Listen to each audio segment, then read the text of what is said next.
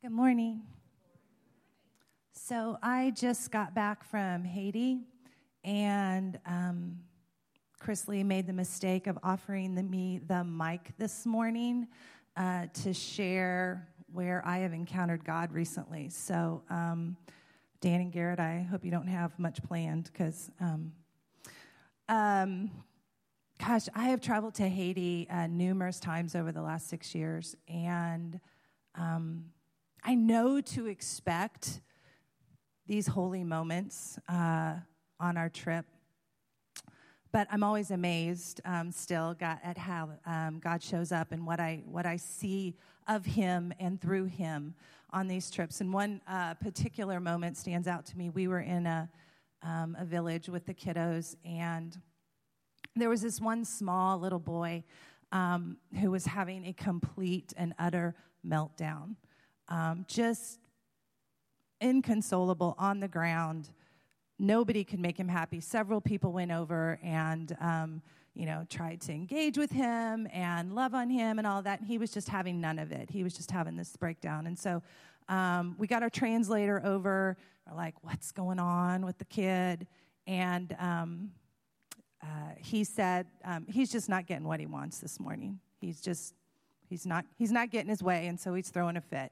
And we're all like, particularly us moms, we're like, seen that. So, we're like, okay, we'll let him have his fit and kind of be done with it. But there was one person on the team who could not walk away. And continually, he tried to engage with this young boy, and the little boy would just have nothing of it. But he stayed there, and he stayed present with him. And after a while, he was able to scoop him up and hold him. Kid's still throwing this fit, he's not done with it. But this team member just sat and held this little boy while he threw his fit. And this went on for, 15, 20, 30 minutes maybe. But it just reminded me of who God is and how many times God has scooped me up and held me while I was throwing a fit and didn't walk away from me, didn't go, yeah, you're just going to need to suck that up and get over it. But He stayed present. And that's the thing about that I continually learn about being in Haiti is what it means to be present. And it's hard. It's hard to be in Haiti and be present with the pain and the poverty and the struggle to survive every day for these people. And yet, if I stay present in that, I recognize my own pain and my own poverty and my own struggle to survive every day. And it's different. I have food. I have water. I can get my kids to the doctor if I need to. So it's maybe different for me. But my soul struggles to survive sometimes on a daily basis. And one of my favorite things about being in Haiti is worshiping with the Haitian church. And I wish I had language and words to articulate what that feels like, but it is so palpable. The Holy Spirit is so palpable. The veil between heaven and earth is so thin there in that church that you can almost reach out and touch it. And the Haitians lay their soul bare in their desperate need for Jesus during their worship. And so as we enter into worship this morning, I recognize that this morning, at this time, in this place, I am worshiping alongside my brothers and sisters in Haiti who are pouring their hearts out to their Jesus who they desperately need. And my soul needs that too. And so if your soul is weary and tired and needs Jesus, I pray that you meet and engage God here, because He is here and He is just as palpable. And that veil is just as thin between heaven and earth as it is in Haiti. And I'm reminded of that. And so that is my prayer for me this morning in worship and for you. Thank you.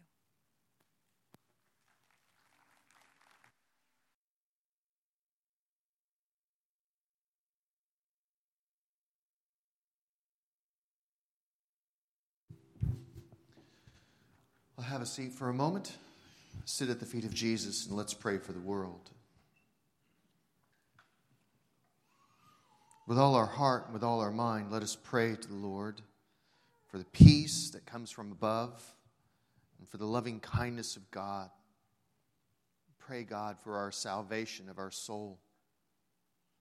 We pray, God, for the peace of the world. We pray, Lord, that you would take care of those who have no home, that are stranded because of war, economics, politics. Pray, God, that you would comfort those who are in fear and are sad, for children who have no mother and father, all because of human evil. We pray, God, that that would stop, that Christians would rise up and be the voice of love and compassion, righteousness, and truth. We pray, Lord, for the leaders of nations. We pray, God, that they would be impressed by the church, that the church would stand up and have its voice and say, that's not right. This is the way to go. This is who you should be. May the church of Jesus rise up and be heard. We pray, Lord, for our own area, for our own city, the metro area, for Kansas City, and everything that lies around here. Pray, God, for the cessation of gunshots, for children being shot senselessly, for the murder rate in this town that's well above average. Pray, God, once again for Christians to step in, take care and bind up the brokenhearted, be with those who grieve. Pray, God, for our earth and for the ground, those first 2 feet of the dirt, Lord, that we would take care of it, that we wouldn't abuse it, that we wouldn't poison it. We pray, Lord, for a good harvest this fall, for food to be plentiful and inexpensive for those who can't afford it, and that we would all praise you and lift our eyes towards heaven and say, Lord, we didn't do any of this. Everything comes from your hand. And so, God, we also pray for those who are seem really busy and are scurrying about to and fro, running across this land. Pray, God, that you would give them peace of heart and peace of mind and have them slow down and understand who they are and who they're supposed to be in you. And God, we pray for those who are grieving and who are infirmed and are sick, and for the widow and for the orphan. Pray, Lord, that we would come along our brother and sister and those outside the church even who are sad, have lost somebody. Pray, Lord, we'd be there for them, just simply to be with them and let them know that we care. And God, we pray for those who are unemployed or underemployed. Pray, God, that you would give them good jobs and give them a living wage, a good wage. Pray, God, that you would have companies be honest and truthful and understand, Lord, that their chief objective is to put food on people's tables, not to become filthy rich and self-indulgent. So we pray, God, for our labor and for our economics to take care of those who are at the bottom and those in the middle. And Lord, then we also lift up those who have died in the hope of the resurrection, and for those who are around them, that someday they will know, they will see them someday and be with them for all eternity. These are our prayers, Lord. Lord, have mercy upon us. May we lift up our voices to you and sing in the sure hope of the resurrection. In the name of Christ, and we all said, amen. Let's rise up and sing.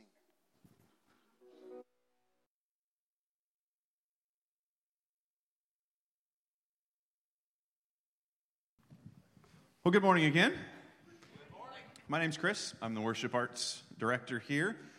And that's Dan over there on the end, and Garrett in the middle. These are our 2 teaching pastors here at Lakeland. And so I'm sort of moderating this deal. What we're going to do is just have an off-the-cuff conversation about a subject that weighs heavily on us, I think. And that is the prevailing trend at Lakeland, in our city, in our country, and around the world of folks attending the gathered time at churches less and less and less. It's an issue that's been on my heart for a long time. I know one of the things that informed my decision where to travel to on my first sabbatical in 2007 was the great decline of church attendance in the UK. And so I went and spent a couple of months with churches over there to try to sort of get my head wrapped around that. I'm not going to go into that now, but it's something I've been thinking about for a long time, and I think these guys have too. We've had a consultant in, Art Fuller, that has done some focus groups and stuff to try to help us learn about our community and why that's happening. So we're just going to kind of riff off some ideas that he had as to why church attendance is declining, not only globally and nationally, but right here at home. So I'm going to throw 2 statistics at you guys and just get some thoughts right off the cuff before we get into our list here. According to the most recent Gallup polls, people that reported that they were members in a church or a synagogue, in 1992, people reported yes at 70%, and in 2015, 54%. So it's a 16% decrease since that time. And then the other one is people that reported they went to church every week, from 34% in 1992 to down to 25%. So those are staggering numbers over the course of only less than 25 years. Mm-hmm. Mm-hmm. Well, this is coming right out of the gate like a rocket, isn't it? Yeah. Yeah, well, we had our consultant in because we thought, we must be sick or broken, because we don't have that steep of numbers, praise the Lord. But, we did notice we'd been accustomed to growing year after year after year, and then we had some years where we did not. So we thought, well, what's broken? And what the consultant said when we first asked him that, he's like, well, let me meet with you first and just let me tell you that it's a national trend. And so what he initially brought to us was just a list of reasons why that happens almost everywhere in the United States right now. So that didn't make me feel better, but it kind of changed our way of looking at this. In some ways, it made me feel worse, because if it had been just something here that was because of this, then we could change this and it wouldn't happen here. But to say that it's a cultural trend that's kind of getting into the DNA of America, that means we got to go against that level of a force. And that steals my breath a little bit. So, well, it's an American trend and a Western European trend, because in absolute numbers, all world religions, whether it's Islam, Buddhism, Hindu, Christianity, Judaism, all of them have increased since 1970 on a really steady incline. Like people say, religion's over with and done, and it's absolutely not true. They're all increasing. Yeah, that same Gallup poll said that the highest percentage of people that attend church every single week, I can't remember what country it was, but it was 89%. 89% of that country. It was an African country. Yeah, it's going to be something in the southern hemisphere with numbers like 89%. that. Like, that's right. Amazing. Mm-hmm. I think one of the things that we tend to, talk about standing outside the hallway or whatever is, and I've run into it now with 2 teenagers, is the notion of, before, Sunday was sacrosanct for sports. Nobody did soccer, or in our house, swimming and lacrosse. Of course, swim meets go over Sundays all day long, so we ran into that pretty quick. But that Sunday, because of the tournament business a few years ago, the last slot to do sports was on a Sunday morning. And so, it starts on Friday or Saturday, but then you have the finale, the tournament goes then on Sunday morning. And it's like, so suddenly, you're going to have people competing. Should I go to my kid's game, or should I, go to church? And they're like, I'm going to my kid's game. Yeah, I just think that's something we're noticing in our household, as well as probably nationally, is that sports compete with church. That's a big enough phenomenon. The New York Times commented on it. The New York Times ran this quote that said, American values are clear. It's family first, faith second, sports third. Unless either of the first two conflict with sports, then sports wins.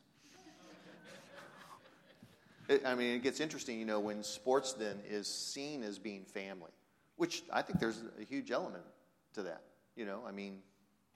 I only have my kids for a short amount of time. I'm going to do whatever I can to be with them. You know what I mean? So it gets really difficult at that point trying to make those sort of decisions. But sports wins. So my role in this is that we could all go out and read a blog or a newspaper article or something that describes the problem with. We would call it a problem. A lot of people don't call it a problem. That's sort of the central issue. Describes the problem as to what people are choosing instead of being in regular community.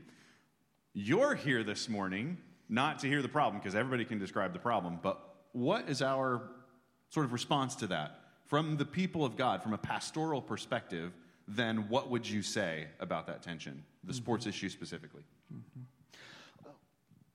From my standpoint, our family, our kids, they've done swimming and they've done basketball and volleyball and karate and all that stuff. But we try to intentionally pick ones that don't interfere with what their spiritual development should be. We have to decide, are our kids more than just bodies to compete with other bodies? Like, is there a soul in there? Does my child have a soul? If my child does have a soul, does it also require training? Does it also require care? Or can I leave that to the side and they can figure that out on their own someday? I don't handle any part of my kids that way. I train them how to eat. It's like rolling a heavy rock up a hill to get my kids to understand how to take care of their body through eating. It feels like a lost cause most days. But I don't say, well, they'll figure it out someday. I'll just let them eat right out of the pretzel bag all day long. I try to instill that training into them. Same with their physical activity. Same with how to take care of a house and clean it. Same with their spirituality. I have to make places for these things. So if any one activity part of my child tries to run over all the rest, that's unbalanced. And balance is something I also want my kids to understand. I have missed church activities to go to their music concerts sometimes, because in my position, right, confusion for my kids on whether Jesus is real or just the family business, right? So sometimes I have to intentionally send my kids a message like, you're so important to me, I'll miss something going on at the church for you. And that's an important thing for my kids to see sometimes. But if I communicate to them, we'll miss church every single time if you've got a music concert.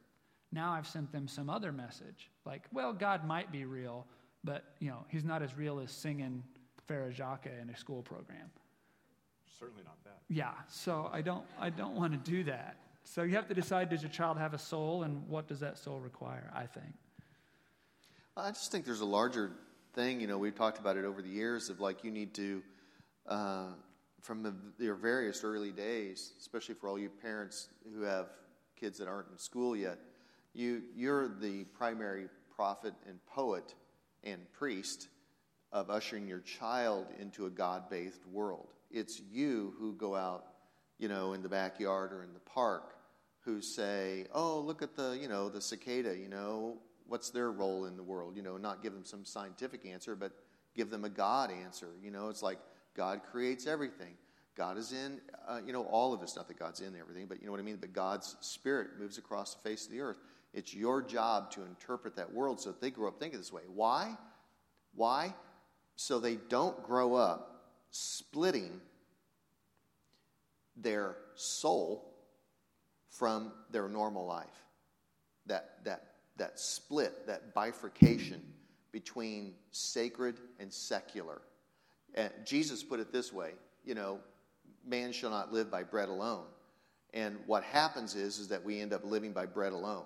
And then we try to conjure up the soul, and it's not there.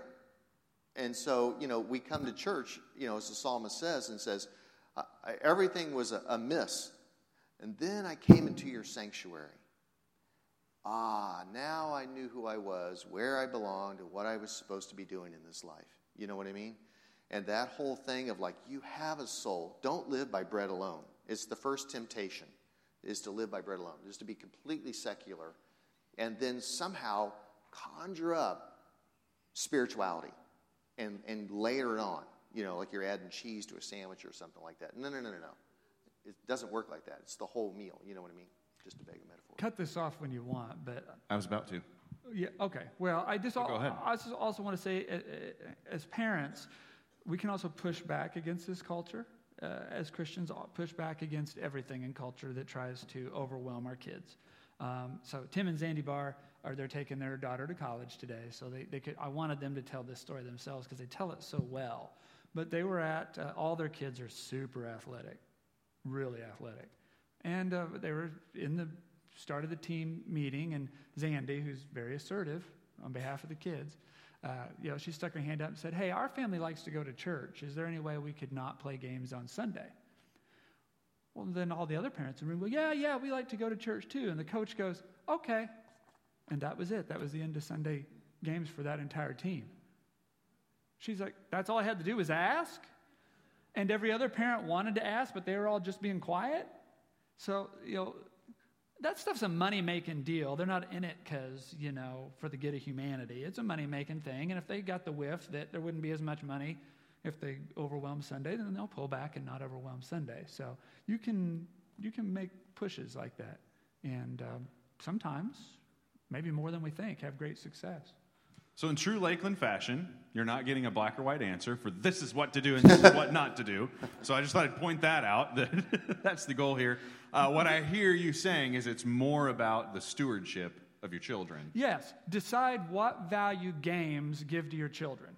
Then give games the amount of attention they deserve and not any more. That's pretty black and white. It's pretty black and white. Yep, that's good. Harkens back, to me, it reminds me of the language around when we do infant baptism and we talk about the spiritual nurture of our children. It's coming crashing in, 13 years later. The spiritual nurture of your children. All right, we're going to move on. So that was one of the bullet lists. Thanks, Dan. So here's an interesting one. The studies show that church attendance and being in community declines due to our greater affluence. So as we get richer, we come to church less. Go. You go. I already talked a bunch. Oh, I feel like I I talked more. Stole all the air on that last one. Okay, well, first of all, this shouldn't surprise us. Although it's the verse we don't like to quote a whole lot, Jesus did say, it's easier for a rich man to pass through the eye of a needle. Camel. It's easier for a camel to pass through the eye of a needle than for a rich person to enter the kingdom of heaven. Of course, here in the rich suburbs of America, we just sit kind of real quiet after that line. But that's not nearly the only time Jesus said something like that. And I think what we're seeing here is how that happens. It's not that rich people are wicked. It's not that money turns you wicked. It's a lot more to do with probably that it distracts you. Jesus interpreted the parable of the seeds. Remember the seeds thrown on, some seeds thrown on a path, some seeds thrown among thorns, some seeds the birds came and ate them. And in the Gospel of Luke, it says those seeds among the thorns, those are the people that were choked out by wealth and the cares of this world.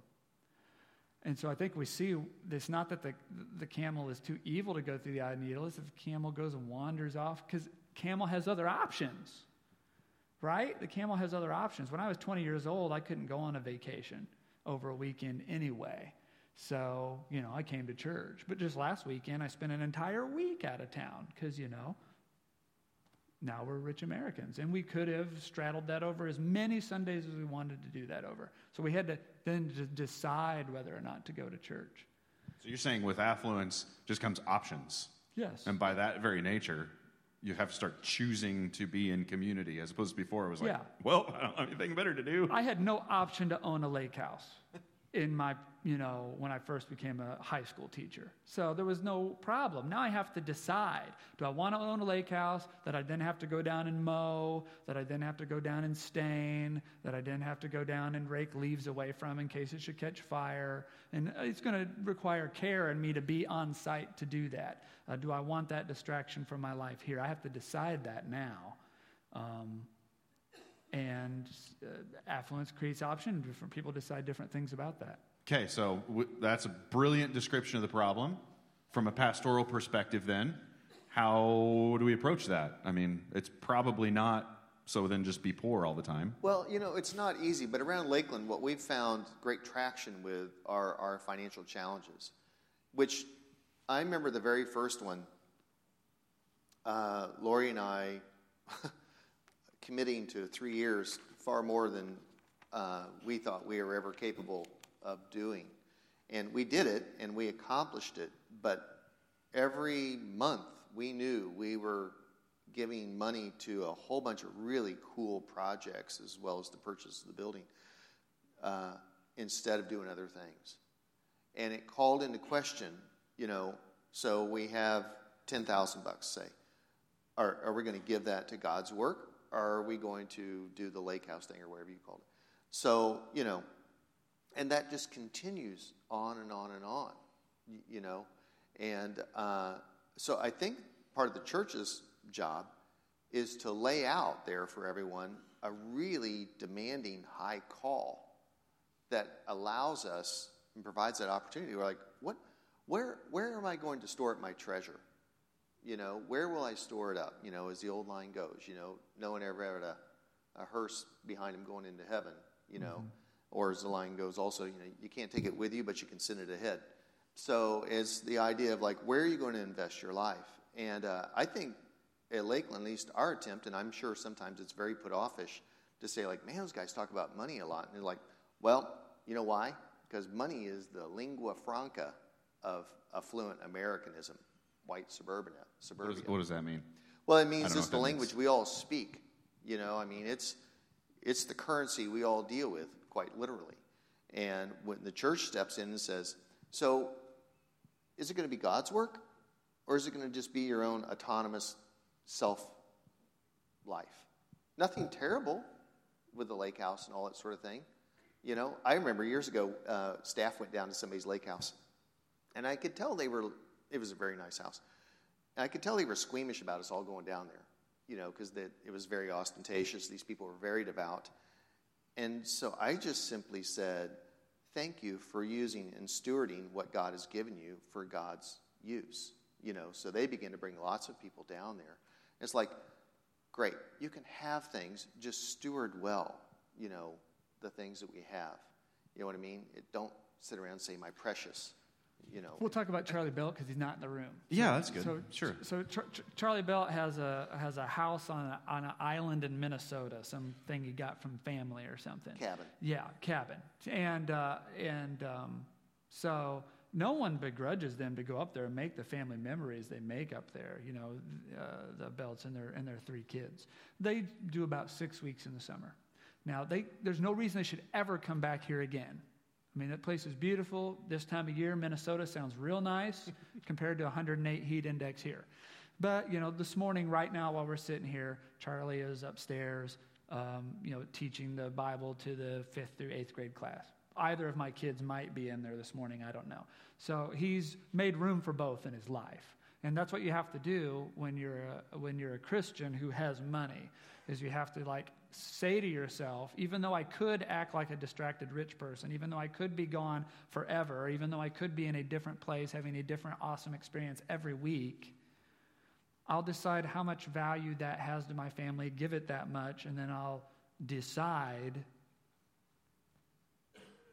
to live here and give to things beyond this world and invest in things beyond properties and experiences, invest in other people's family. I'm very grateful he's doing that this morning. I wouldn't want my kids learning the Bible from hardly anybody but him this morning. I'm really grateful he's chosen to do that because he doesn't have to be here. They have the means to do other things.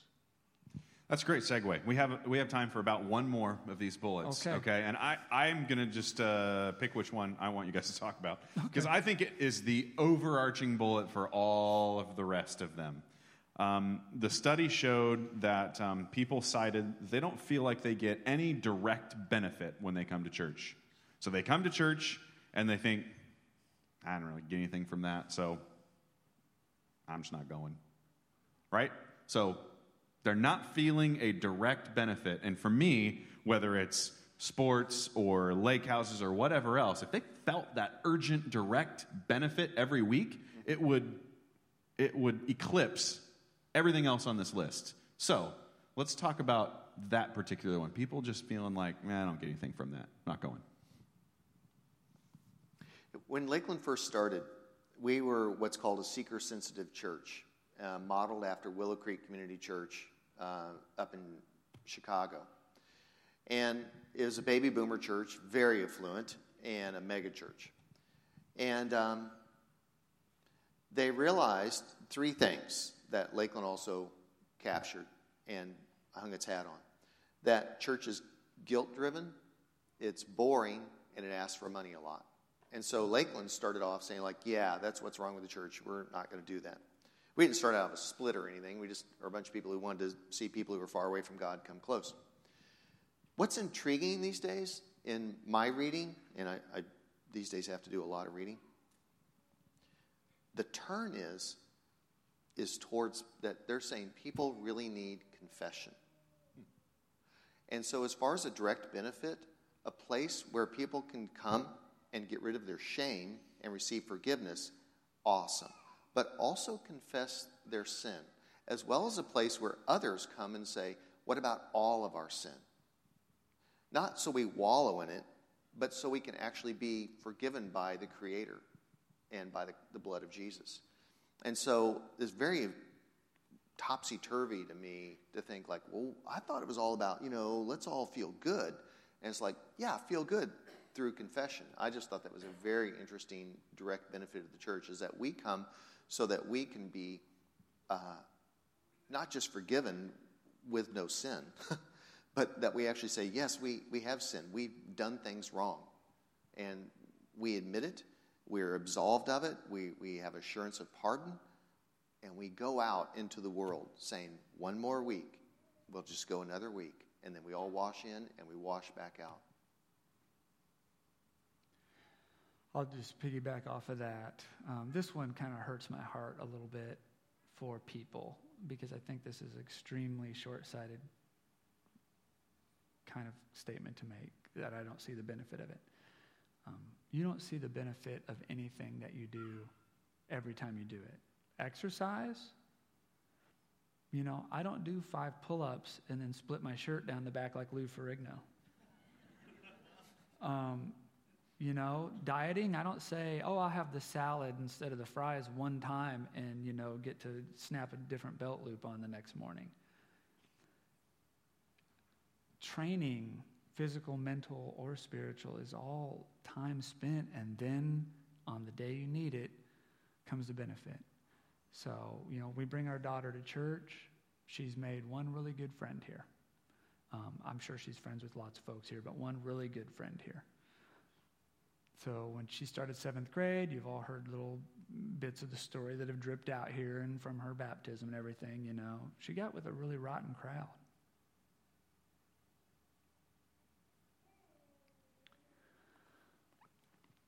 And she needed her social life needed a retooling. That one friend we had here was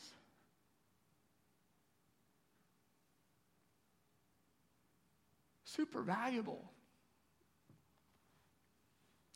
And I really feel for all the parents who are not seeing the value of coming here.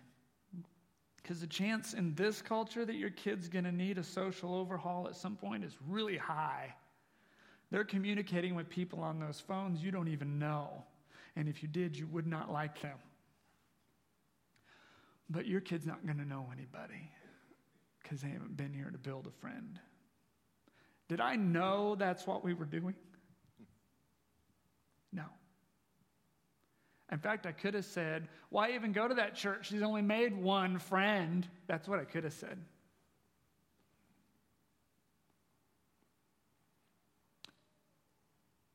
Just needed the one. And the breakfast group that I went to,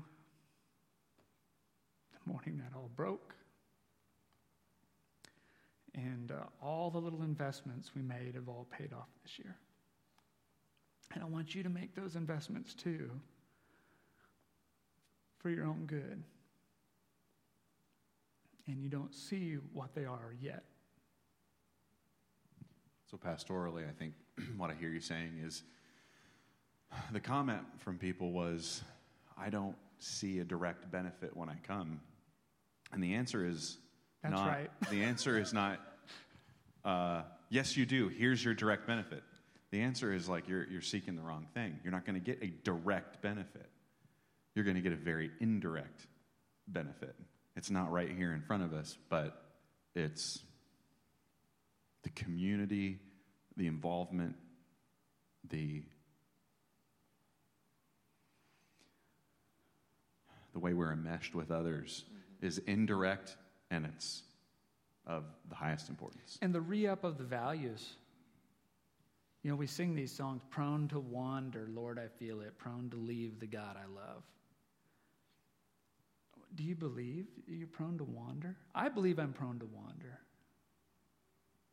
You know, I just spent a week out of town.